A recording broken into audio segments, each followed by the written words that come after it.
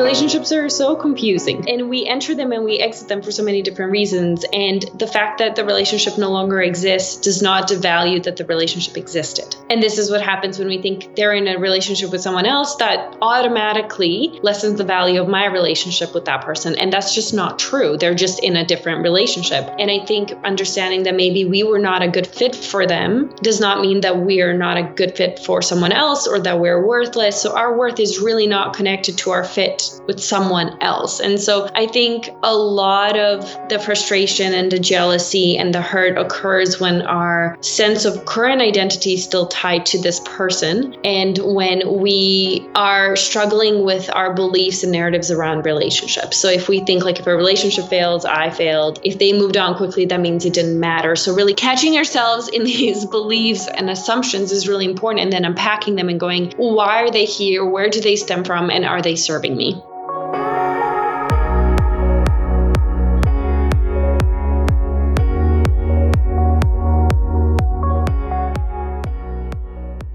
What does it truly mean when we say closure comes from us? And what if we feel like the relationship isn't really over? You're listening to Unsweet and Unfiltered, the podcast, episode 5 of season 4.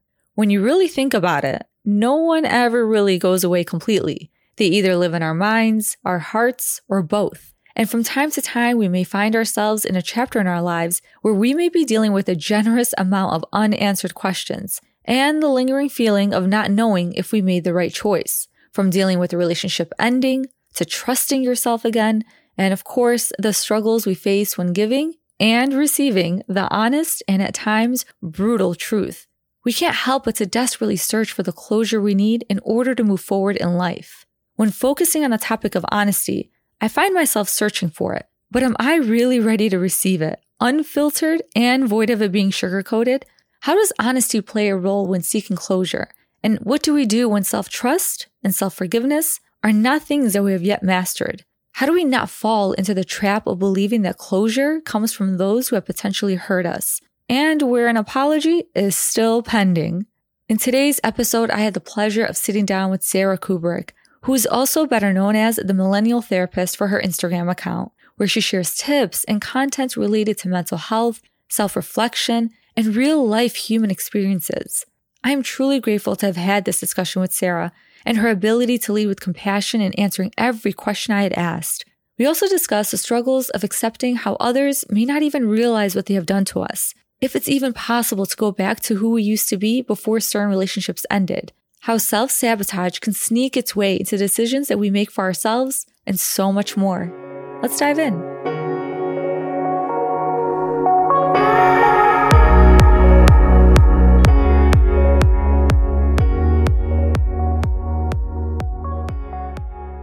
Thank you so much, Sarah. I could never have imagined the possibility of having you on this podcast. You know, your account, your content, it's bite-sized, digestible, but oftentimes hard truths that, you know, we need to hear. And I've learned so much from your content. And sometimes it's like there's things that I never even knew about until I came across your content and I learned about certain topics such as like self-sabotage, trusting yourself, self-forgiveness. There's just so much there. And I know a lot of people are very familiar with who you are and your account, but I would still love for you to introduce yourself and then we can get right into it. Oh, that's so sweet of you to say. Thank you for supporting my account and for being there. Whenever I meet people that actually follow, I'm like, really? You read this? Of course.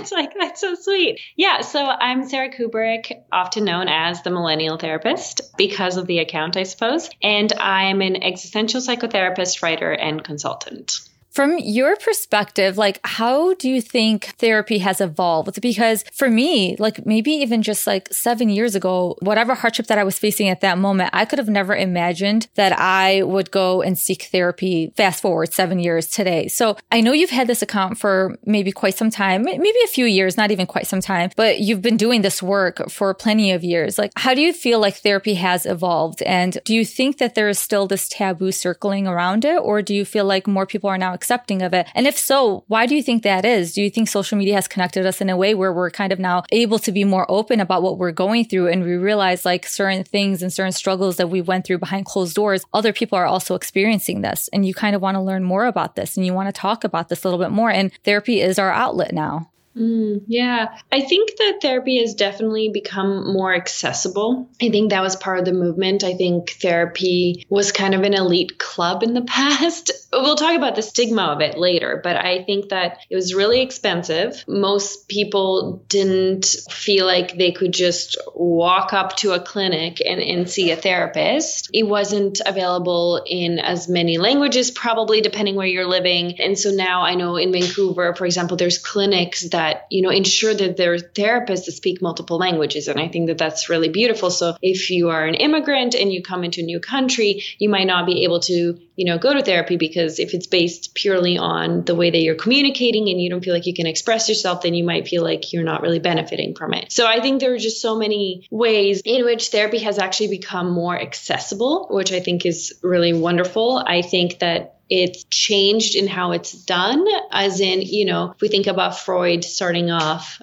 sitting behind the client, not making any contact, to now. And it's just, I think it's making people more comfortable, and it's changing. As culture changes, therapy changes. And I think that's why it's being utilized a little more. When it comes to the stigmatization of it, I do think social media really helped. I do think the fact that we have celebrities and influencers talking about mental health, it started a conversation. Do I always think it's done in a way that's beneficial? Not always, but that's with anything, right? I do think that social media has really, really helped in getting the conversation started and normalizing human suffering.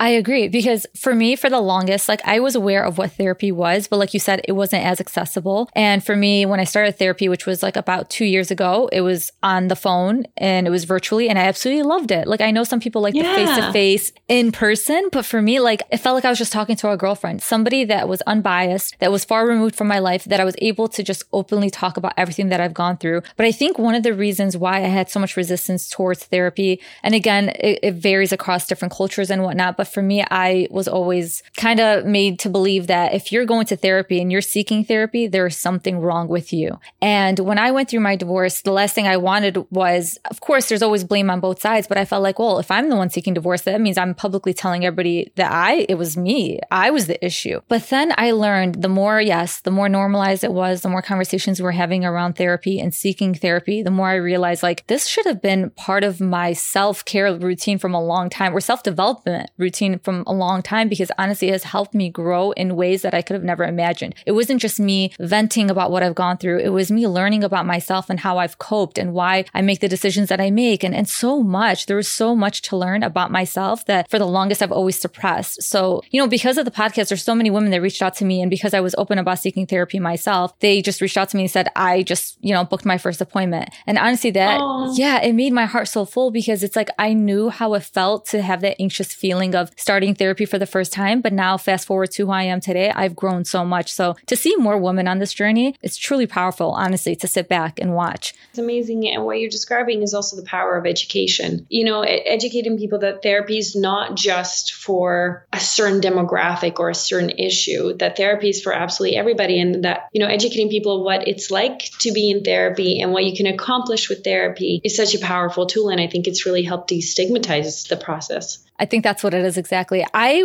was recently reading The Body Keeps a Score. I don't know if you're familiar with that book, but it's pretty popular. And it was just today that I came across a chapter where the author kind of quoted a neurologist, and his name is Antonio Damasio. And he said that sometimes we use our minds not to discover facts, but to hide them. Everybody can translate that differently, but the way I translated it was how can we, as a community of whoever it may be, whatever community that you come from, whatever relationships that you have, whoever you're surrounded by, how can we as individuals be more honest with ourselves and with our loved ones? I think oftentimes we sugarcoat things sometimes because we want to avoid, an unwarranted interaction. Maybe sometimes you've gone through trauma that you kind of steer away from any conflict. And sometimes I think when it comes to honesty, we kind of it's as if it's a really brutal truth. And honesty doesn't always have to come packaged in such a way. Why do you think that sometimes we avoid being honest with ourselves and we avoid being honest with loved ones? And I think with this conversation, I want to provide as much transparency around the topics that we're going to discuss. And I think what you need first and foremost is to be able to be honest with yourself and with your loved ones and the relationships that you do have. Yeah. Oh my gosh, absolutely. I think without self-awareness and self-trust, it's really hard to experience change. And I think the reason why it's so hard to sometimes be honest with ourselves is because we don't trust that we can handle it. It's not safe enough. We're missing that inner safety to go, I can face my reality. I can face my mistake. I can face my past, and I can still be okay. And I think a lot of people are not in that place with themselves where that's something that they feel like they can handle. And I don't think that our mind ever does things in a malicious way. I think it's just a way to protect us. And that's also a very compassionate way of looking at our flaws, because instead of saying, why am I not honest? Am I being weak? Am I being avoidant? It's going, okay, something in my relationship with myself is not where it needs to be in order to really be intimate and vulnerable with myself. And I think the reason why I asked that is because a lot of us sometimes struggle with the concept of closure. You know, we hear it online a lot that closure comes from you. And it's like,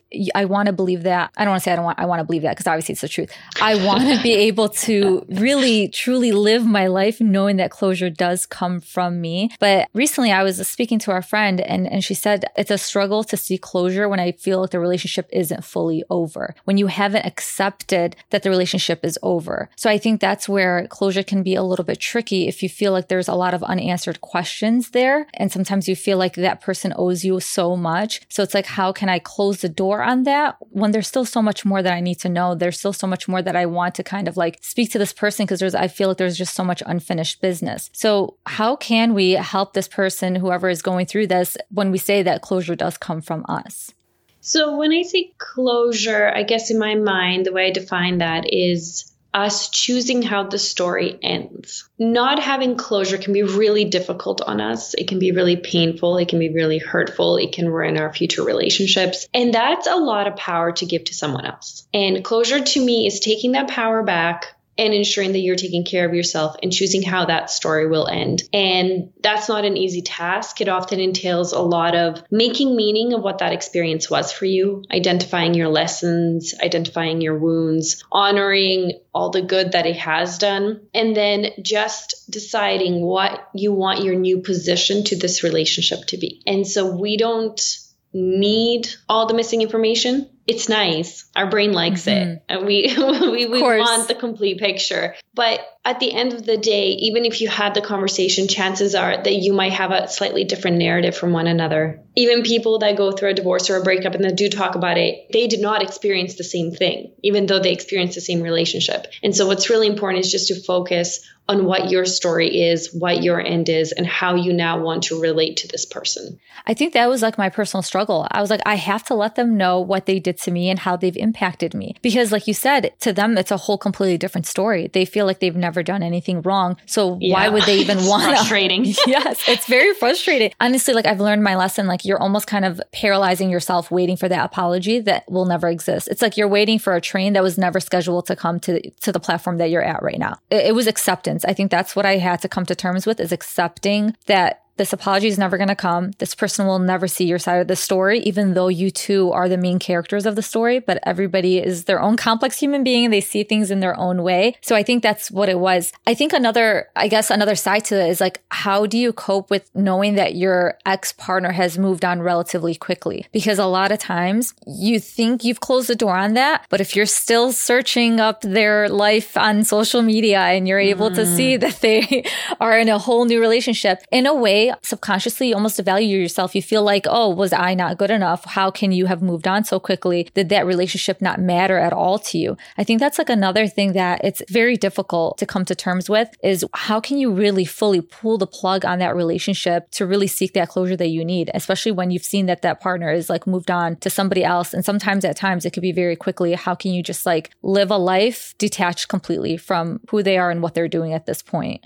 That's hard. I think you are onto something really important of, if you are constantly searching their social media, and if you know that they're in a relationship with someone without them telling you, chances are you're probably a bit more attached than you want to be at that moment. I think that if the person is not with you, the way that they date or heal or move on or process the previous relationship is none of our business. I mean, that sounds really brutal, but the truth is maybe they're dating because they hate their lives and this is is a glimmer of hope or a distraction. I mean, most of us kind of hope that's the case. Yeah. We're like, oh, they must be devastated. But, ultimately they're going through something and this may benefit them. This may be very detrimental for them. Ultimately, it's not your responsibility what they're doing. Now, I understand the ego hit, but I think the ego hit occurs when we don't necessarily grasp the complexity of relationships. Relationships are so confusing. Yes. and we enter them and we exit them for so many different reasons. And the fact that the relationship no longer exists does not devalue that the relationship existed. And this is what happens when we think they're in a relationship with someone else, that automatically lessens the value of my relationship with that person. And that's just not true. They're just in a different relationship. And I think understanding that maybe we were not a good fit for them does not mean that we are not a good fit for someone else or that we're worthless. So our worth is really not connected to our fit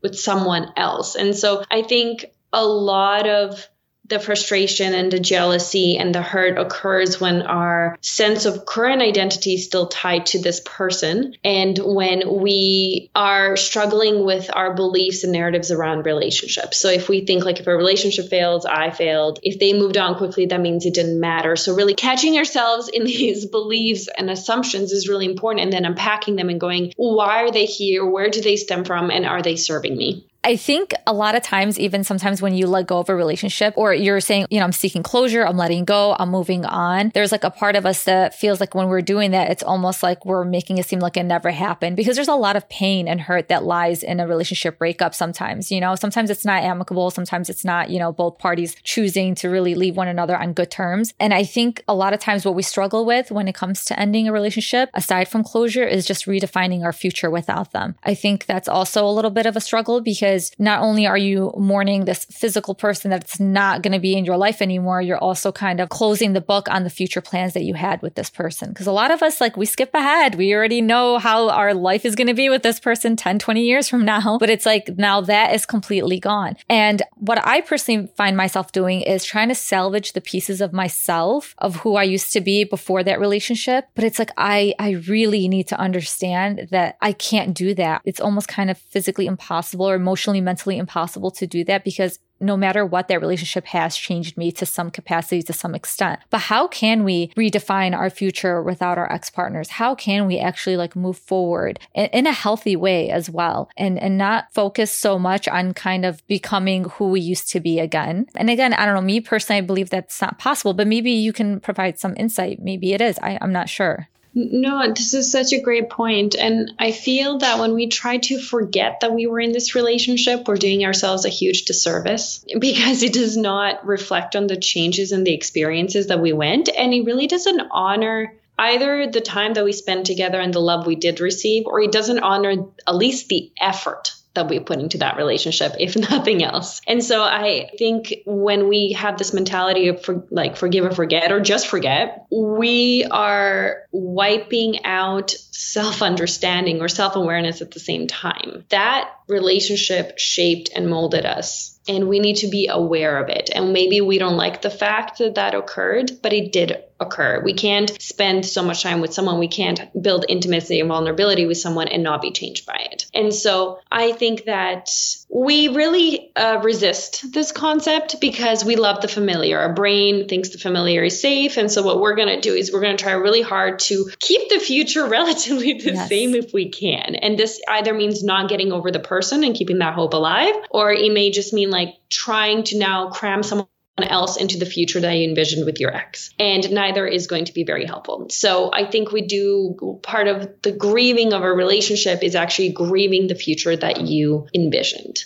And there has to be a moment where you let it go because it's just not possible. And I think if you're trying to salvage pieces of who you are, that's great as long as it still aligns with who you are. It's fine if you want to salvage pieces of who you are, if it's actually still who you are, not just a projection from your past or who you used to be. And I think that that's really an important distinction. And again, a one that we really struggle with of I used to really enjoy doing this. Yes, but I was also 20 when I enjoyed doing this. And maybe now after being in a relationship for 10 years and being 30, I will not enjoy it. So me going back to that would not be going back to myself, going back to my authenticity would actually just be incredibly inauthentic and irrelevant to who you are. I agree with that because that's something that I struggled with when I say I want to go back to who I was. It's more so like I felt like because of whatever I went through in that relationship, it kind of like hardened me. Sometimes like happiness doesn't seem like something that can come into my life. You kind of start like thinking this way because of what you've gone through. And I think that's why sometimes we kind of yearn to be who we used to be before that relationship. But I think that's where self-forgiveness and self-trust also plays a role in kind of redefining who you are and growing from this relationship. And do you think these two things kind of go hand in hand, the concept of self-forgiveness and self-trust, like being able to trust yourself again, but also knowing how to forgive yourself in certain situations? Because it's easy to forgive others. I mean, when you are seeking closure, in a way, sometimes some of us actually do forgive our ex-partners or loved ones or anybody that has hurt us in the past.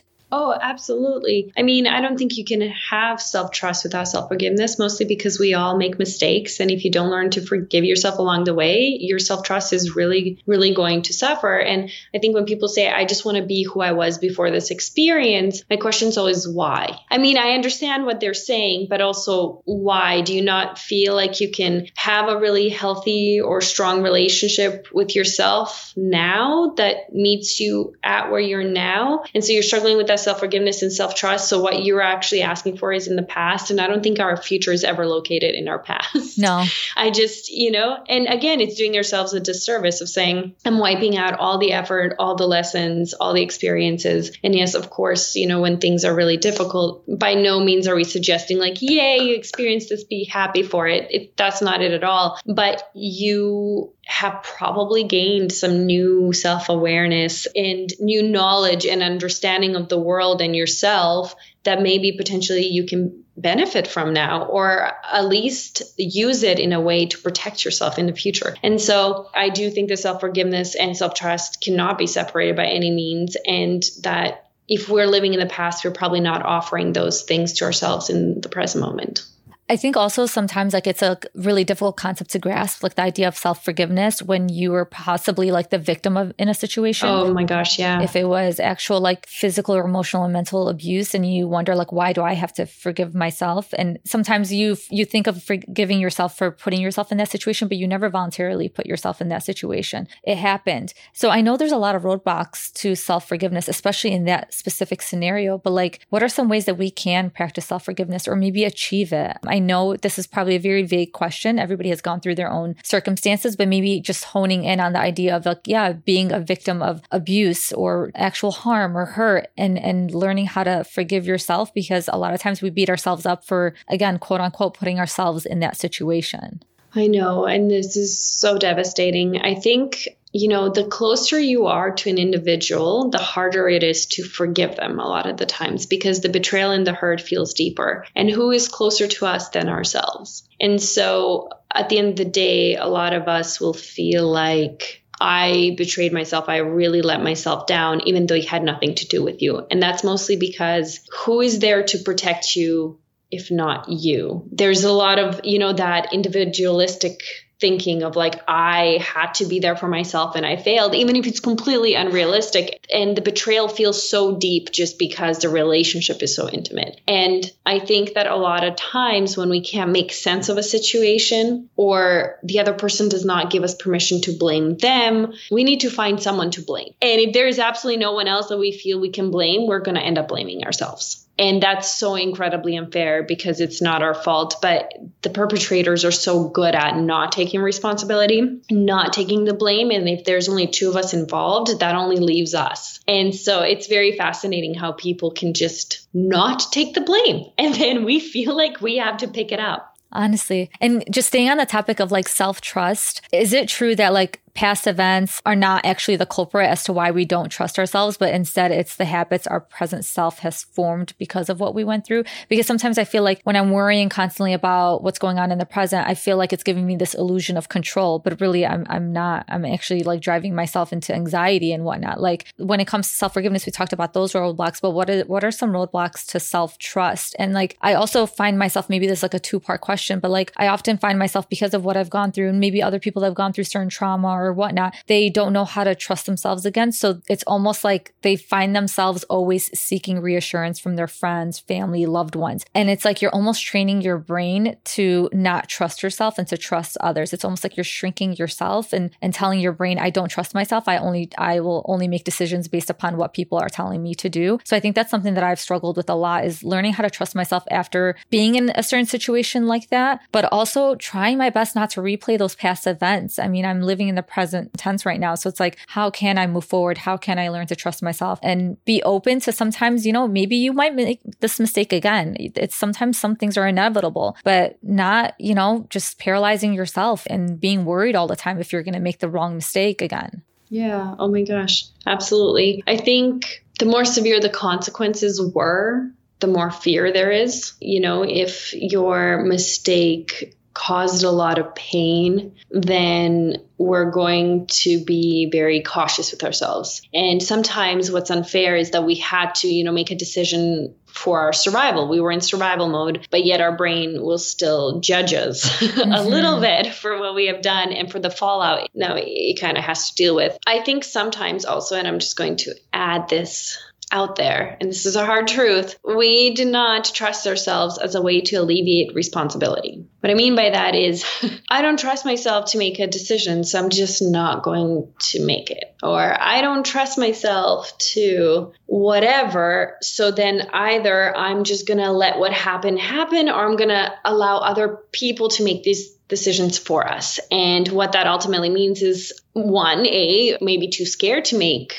take responsibility for this, or two, I don't want to take responsibility for this. And this is where we need to be really brutally honest with ourselves of like, am I actually just avoiding responsibility? And not trusting myself is a really convenient way to do that.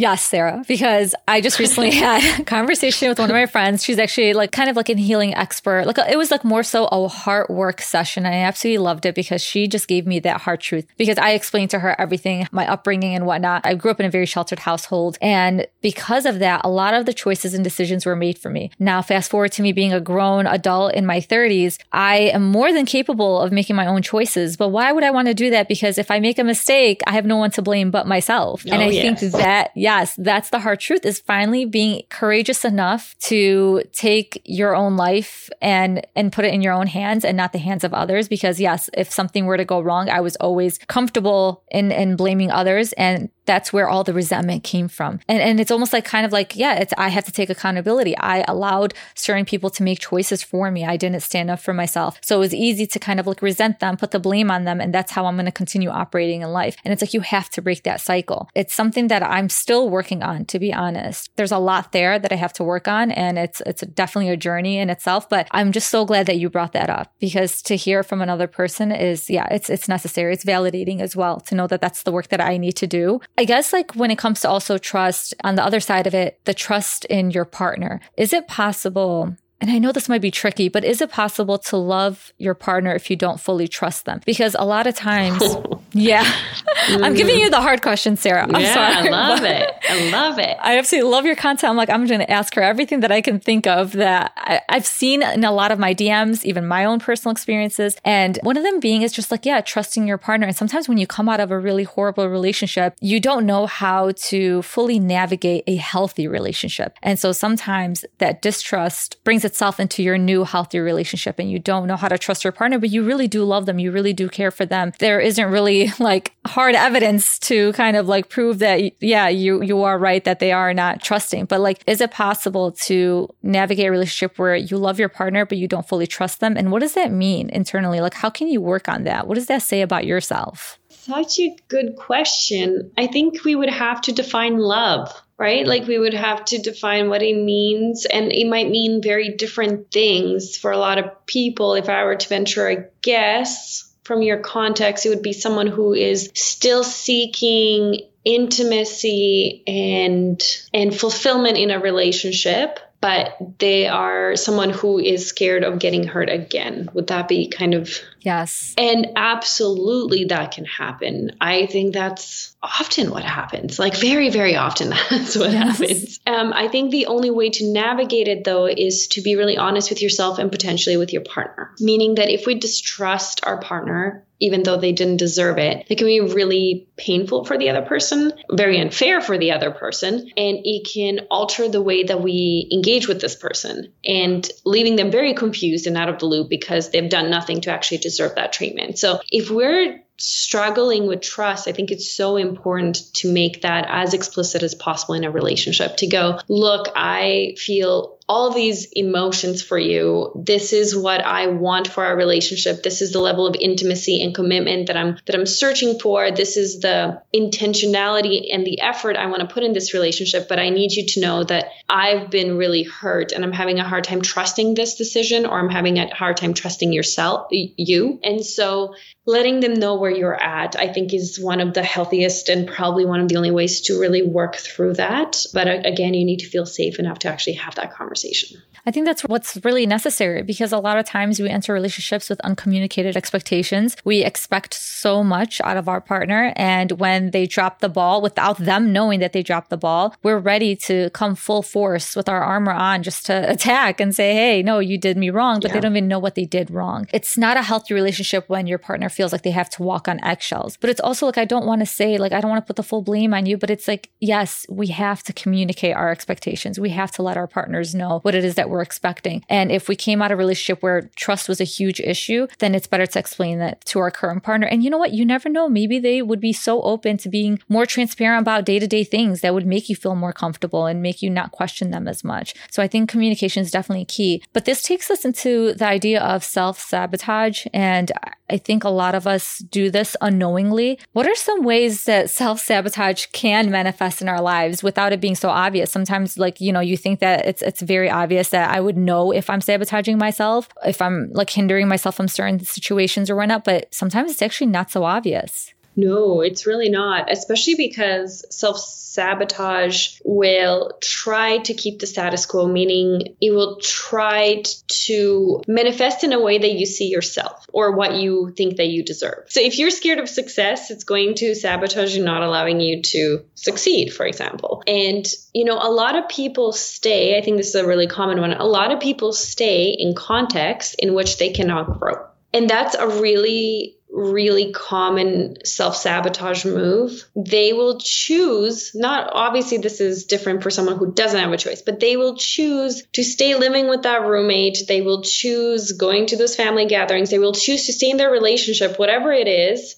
They will choose to stay in that town. And then they'll go, well, from here, I can't achieve the things I want to achieve. And they're absolutely right. From where they are, they absolutely can't. But what they are not being maybe super honest with themselves about is that they can actually change the context itself. And so a lot of us choose situations in which we will be stuck so that they self-sabotage any potential happiness or success. And they do it so effortlessly because there's a point of well, I'm not going to uproot my life. And my question is always why not? Exactly. Like we said earlier, when we kind of reenact patterns, we feel like we're in control and also feel safe because, like you said, it's like our comfort zone and it feels familiar. And so we stay in this. But is it possible that you deserve better and you know what you're capable of, but there's still subtle ways that you're sabotaging yourself? Is that possible, to be able to be self-aware of knowing what it is that you deserve and what your potential is, but still there are ways that you're kind of, again, sabotaging yourself from achieving that next goal?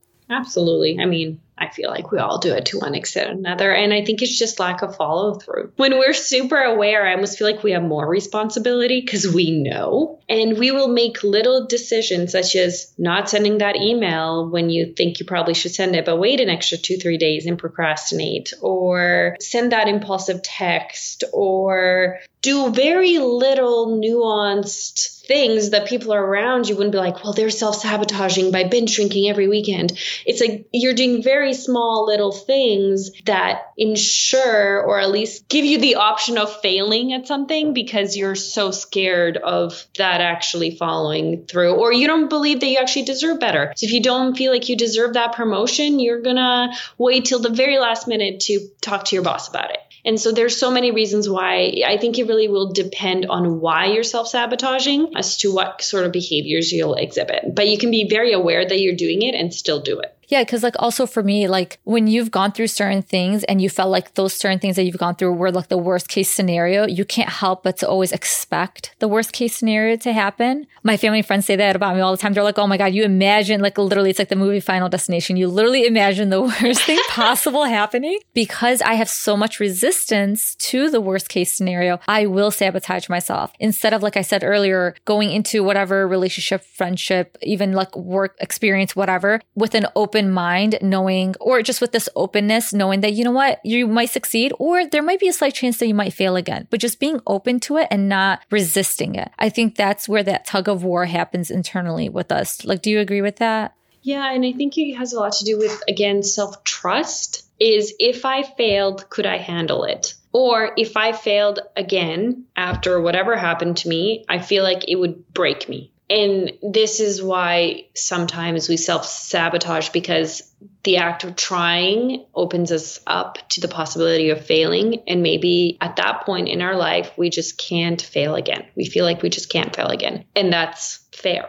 You know, I mean, I think there is some wisdom in there that if you don't have that self-safety and self-trust, it might be something that is going to be really hard to recover from. What I think would be maybe healthier is having this conversation with ourselves and being like, I'm not trying for this specific reason, rather than doing things and then in retrospect going, why didn't I send that email? Why didn't I call him? Why didn't I go on that date? And then we're kind of berating ourselves for not doing something. And when we know exactly why we didn't do it, and it was a very honorable reason. And instead of offering compassion now in retrospect, 10 years later, we're yelling at ourselves because we're like, well, you could have, you should have. Yes. And we just kind of skip that step of like, no, this is where I'm at. And even 10 years later, I'm going to look back and remember the fact that this is where I was at and not rewrite history and not blame myself. It's like a full circle, like with this conversation. Honesty does play a huge role in this when it comes to self-sabotage, self-awareness, and understanding, like, and even just having this perception of ourselves. Sometimes, you know, I think how we perceive ourselves determines where we place ourselves in the world and our behavior. Like the opinion you have of you is almost like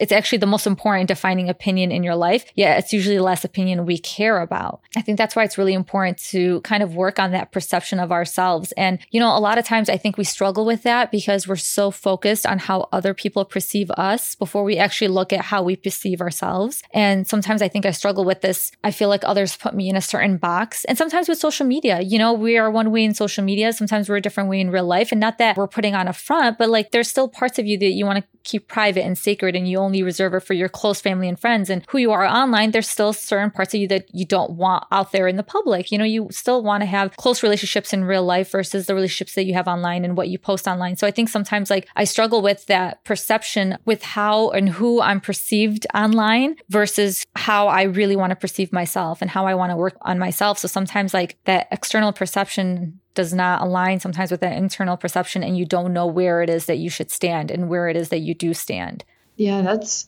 super hard. And I think social media has made it even harder. I think something that could be helpful in our journey there is to acknowledge the fact that we all want to belong and be liked, and that that's very normal. But we also need to like and belong to ourselves. And when we do anything on social, let's just use social as an example, is to ask ourselves, why am I posting this? Why am I wording it this way? Why am I presenting this way? Is it for others or is it for myself? And I think the more closely we can represent who we really are and what we genuinely want and need and what our values are, the more likely other people will get that. The more accurately we represent, chances are much higher that people will actually see who we are. Meaning, oftentimes we give people snippets or misrepresentations, and then we're really shocked that they don't see us for who we are, and we feel really lonely, and we feel this tension of like, but this is who I am, and this is how people perceive me. I think there also has to be a moment of like, did I give them a reason to perceive me this way? Of course, they have their own projections and assumptions and biases that you're working against, but we also need to start taking responsibility for the fact that if you only show one aspect of yourself, that's how people are going to see you. If you show an unrealistic version of yourself, that's what people are going to expect. And so we need to be really careful of how we're participating in this dissonance, and also have a very compassionate conversation of, do I even know who I am? And do I have the tools to figure out who I am? Because maybe I don't have a clear perception of that person.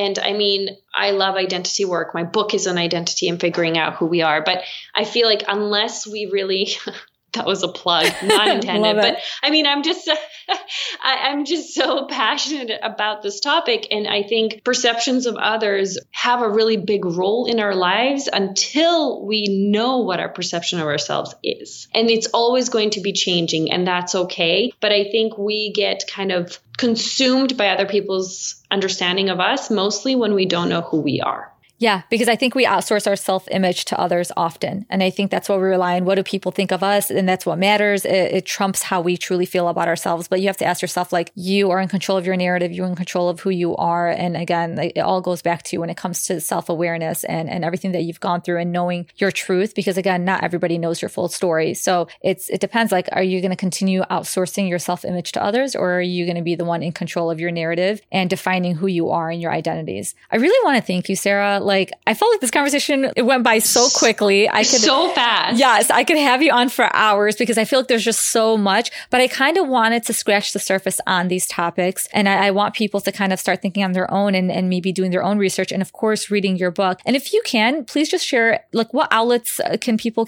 reach you at? I know you have Millennial Therapist on Instagram, but what are some other ways that people can, read more about your work and yourself? You can find me on Millennial Therapist on Instagram. You can find me under my actual name, Sarah Kubrick, on Twitter and Facebook. I do have a newsletter, which you can sign up on from my website, which is sarahkubrick.com. And I do write weekly articles for USA Today. So this is where sometimes I have readers ask questions, and then I respond to them, where I talk about topics that seem to be relevant in today's society. But I'm definitely the most active on Instagram. So if you want stories, DMs, daily content, that's where you can find me. I love your journal prompts that you have in your Snap stories. Thank you. I absolutely love them. They have me, because I just started journaling myself recently. I just shared, I was like, I would always roll my eyes when people talk about journaling, but whoa, I wish I was doing this a long time ago. It was like the first time ever, just a few weeks ago, when I actually like wrote a journal entry and I didn't stop. I kept going. I was like, oh my God, I'm finally getting the hang of this. And I was actually crying in the middle of a cafe. I was like, yeah, this is what I needed. Like, this is such an amazing release. So I highly recommend journaling. I highly recommend people to check out your Snap stories with the journal prompts, because like I said, you give me a lot of great ideas, a lot of things that I can ponder on and write about and whatnot in my journal. So thank you so much. I'm excited about your book coming out. And I really want to thank you, Sarah. You were just such a joy to like have a conversation with, and you're so kind and so sweet. And I really hope you continue to succeed. I'm so excited about your future projects and your book. And again, thank you so much for coming on the podcast. Oh my gosh, no, and thank you. You're so sweet. Your support really means a lot. And I'm always very honored when I get to be on podcasts that mean something. Yes. when I can tell that the person is doing this for a very personal and meaningful reason. And yeah, no, I was super excited to get to do this with you. So thank you so much for having me and for asking such amazing questions. I hope everyone enjoys the episode. Yes. Thank you so much, Sarah.